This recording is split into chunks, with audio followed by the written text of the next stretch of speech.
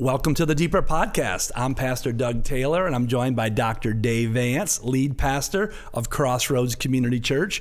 We have campuses in downtown Mansfield, on Park Avenue, in Shelby, and we have one at the prison. And our tagline kind of is one church, many places. And we really love the fact that we get to reach more and teach more and lead people to the truth that transforms lives in North Central Ohio and around the world. The Deeper Study Podcast is designed to help you go deeper in God's Word and to grow deeper in life application. We're talking about Christmas. It's a Christmas season, and the series is Echoes of Hope.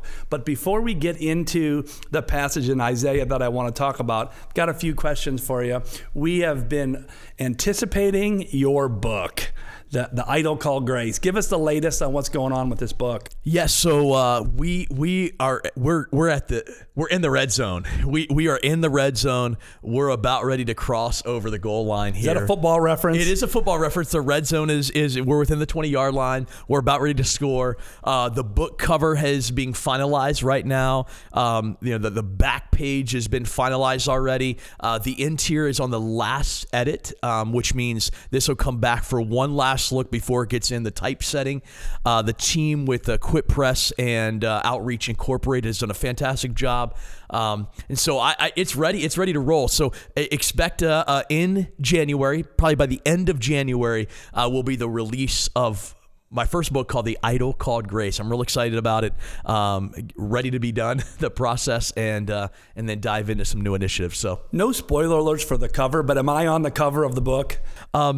Doug, we did consider you on the cover of the book, and we decided not to go along with you. The publisher said no. We figured we know you are idolized by many, but we thought, no, we probably shouldn't do that. We don't want to make it a human idol, but it's a pretty cool cover. So, and I think this little podcast got some national attention. You were able to go on a really big podcast with the Unseminary podcast with Rich Birch. Tell us a little bit about that. Yeah, last week I got to tape the Unseminary podcast with Rich Birch. That will be launched one Thursday coming up. They're going to let us know which Thursday. On a great topic, talked about how ministry success is actually just as difficult as ministry struggles. And, a lot of articles, a lot of information out there about how ministry difficulties, how do you deal with that? But what about when there's a good season that's happening? I know here at Crossroads, we're in a good season. There's a lot of great things that are happening.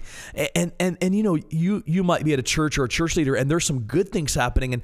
And those good things aren't easy to handle as well. Many people think, oh, well, if you have successes, it's easier, right? It flows and everything just goes well and everything's peachy keen. In fact, sometimes the successful times are more difficult than the struggles, and people don't talk about that. So that was what I kind of focused on. It was a great time, a great podcast. I highly recommend it, the Unseminary podcast, the things you wish you learned in seminary. And I always enjoy listening to that. And if someone wanted to hear that, how do they listen to that podcast? They can go look up Unseminary podcast specifically. On iTunes. On iTunes, you can look up Rich Birch. You can also go to the website, and you can stream right from there as well. If you look up Unseminary podcast on the iTunes, you can go right to it. It's pretty easy to find.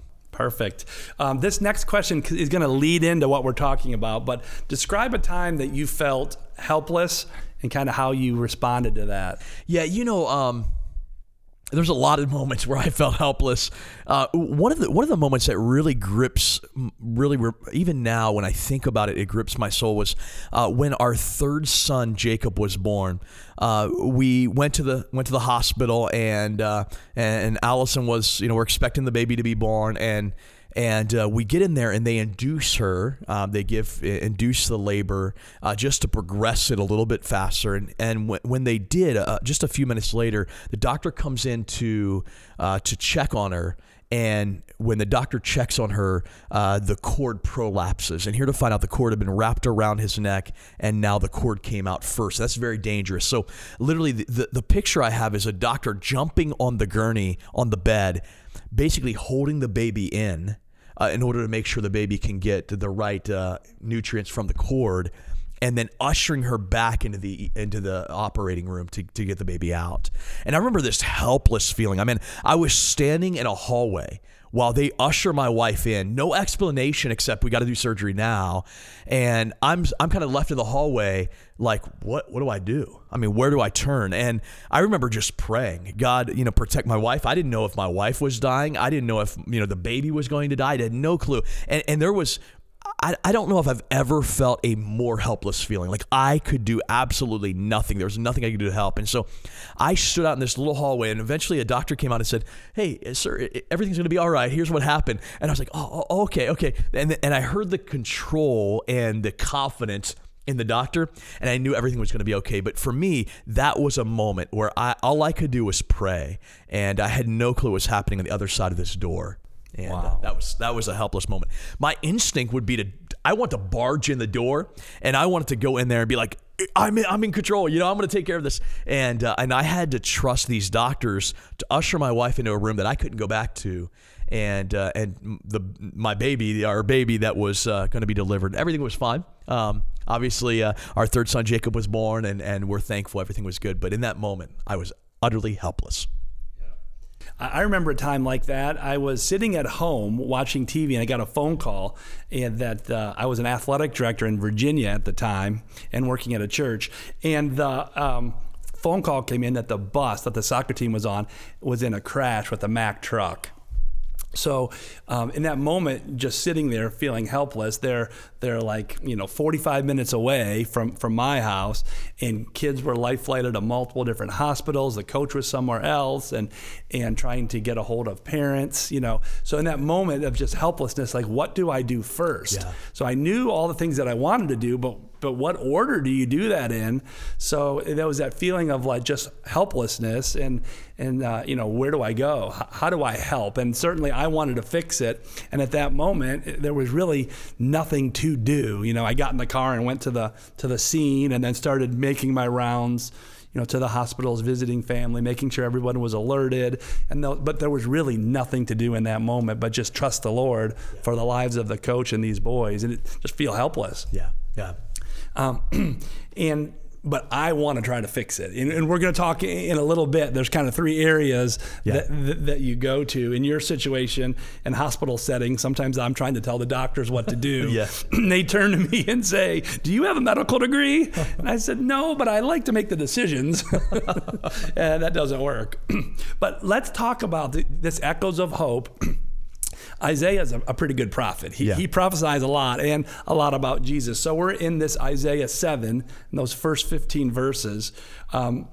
We feel hopeless a lot. And why do you think that at Christmas time, why do you think we feel that way? A lot of people feel hopeless at Christmas. Yeah, in fact, Christmas, I would say, exacerbates that feeling of hopelessness. One scholar called it the most overt, stressful, overt anxiety season of the year. It raises anxiety and hopelessness and helplessness. And the reason for that can be many. Here is a time that's supposed to be cheery and bright, right. But then there's difficult family members and the death of a loved one and financial strains. And then they feel loneliness. And then if I could add, a little bit of the music is a bit depressing in many ways. It's very soft and kind of low key. It's introspective. And so for many people, Christmas is a complete and utter chaos for many. There's a high level of stress between the parties, the personalities, and the people.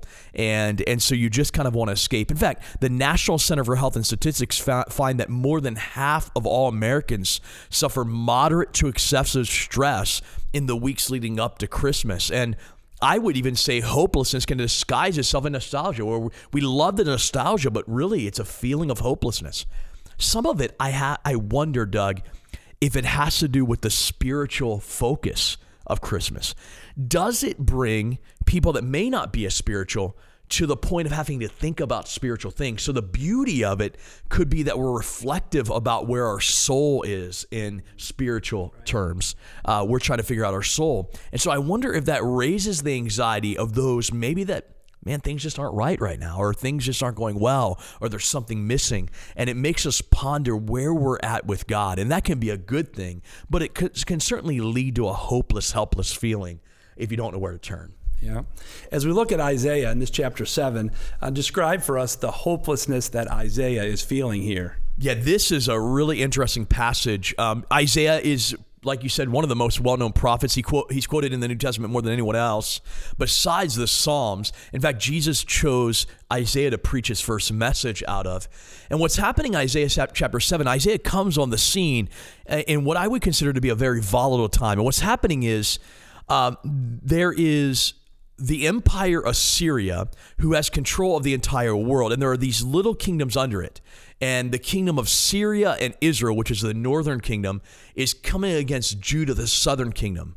So Isaiah goes to King Ahaz, who is the king of the southern kingdom, to encourage him with what God can do in this moment. And so Judah, Ahaz, the king, feels a bit of, they're being squeezed in. There's a hopeless moment here because they're being attacked by the northern kingdom, Israel and Syria. And this is pressing into him and he doesn't know what to do. And that's where we find the story of chapter 7 is Ahaz, the king of Judah, is stuck. And Isaiah comes to him to encourage him and exhort him in this time of hopelessness. Yeah.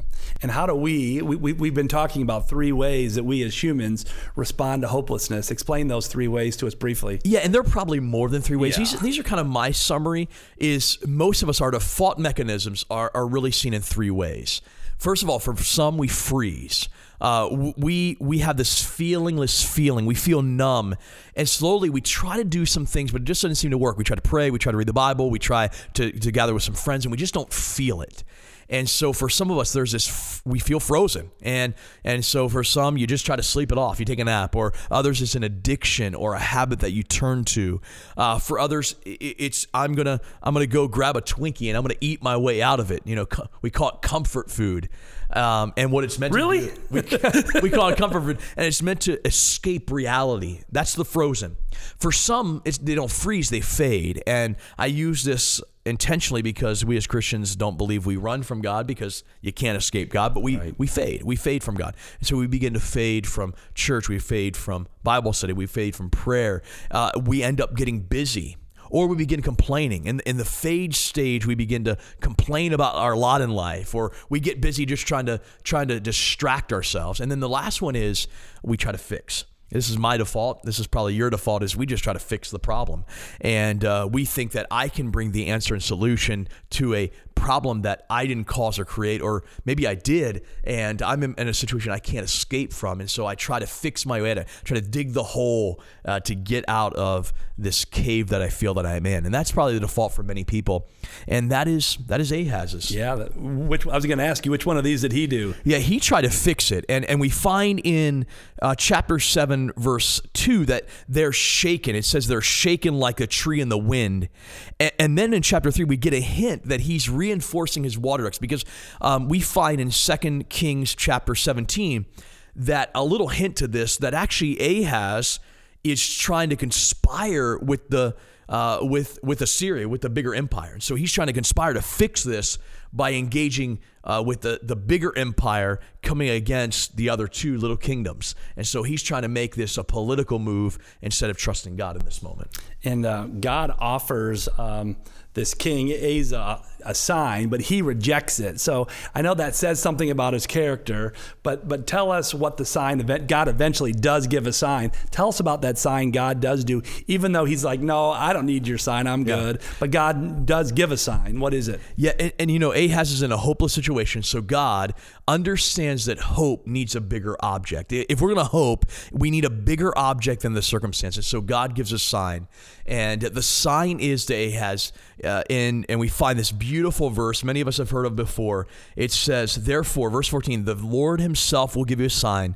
Behold, the virgin shall conceive and bear a son, and shall call his name Emmanuel, which means the strong God is with us, or God is with us. And that's the sign that God provides. There will be a virgin who will give a birth to a child, and his name will be Emmanuel. God will be with you. So he says, here's your hope. Here's the sign. Lift your head, Ahaz. Here's the answer. Yeah.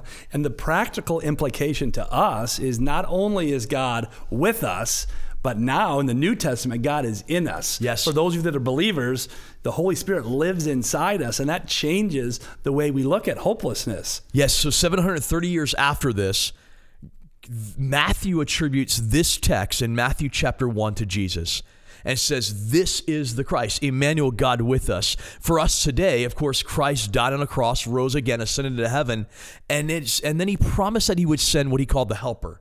And in Colossians chapter 1, we find this beautiful writing where it says in Colossians 1:27 that God may know this mystery. And what is it? Christ in you, the hope of glory.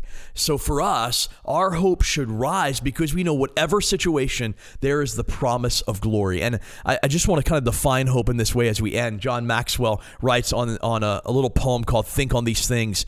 He says, hope shines brightest when the hour is darkest. Hope motivates when discouragement comes. Hope energizes when the body is tired. Hope sweetens while bitterness bites. Hope sings when all melodies are gone. Hope believes when evidence is eliminated. Hope listens for answers when no one is talking. Hope climbs over obstacles when no one is helping. Hope smiles confidently when no one is laughing. Hope reaches for answers when no one is asking. Hope presses toward victory when no one is encouraging. And then hope brings the victory when no one is winning. That's our hope. It sure is. Pastor Dave, if people are listening or watching and they know friends of theirs that are hopeless at the Christmas season, is inviting them to one of our Christmas services a good thing? Yes, it's an absolutely good thing. In fact, our Christmas services are catered around this idea. It's called Lift Up Your Eyes. It's an opportunity to hear an upbeat, uplifting message and hear some stories about people that have walked through some difficult things and how Christ is our hope. Christ is the solution in our hopeless and helpless situations. We'd love to invite you on December 21st through the 24th every evening, December 21st at 7, December 22nd at 7 p.m., December 23rd at 5 and 7 p.m. and December 24th, Christmas Eve at 5 and 7 p.m. 6 opportunities to hear our Christmas at Crossroads services. And it's going to be a fantastic time. Great message, great music, great time together, some great stories that we're going to share. Thanks. It's our hope and prayer that if you're going through difficult moments during this Christmas season, that you will know and understand that Christ is with you and Christ is in you. God bless.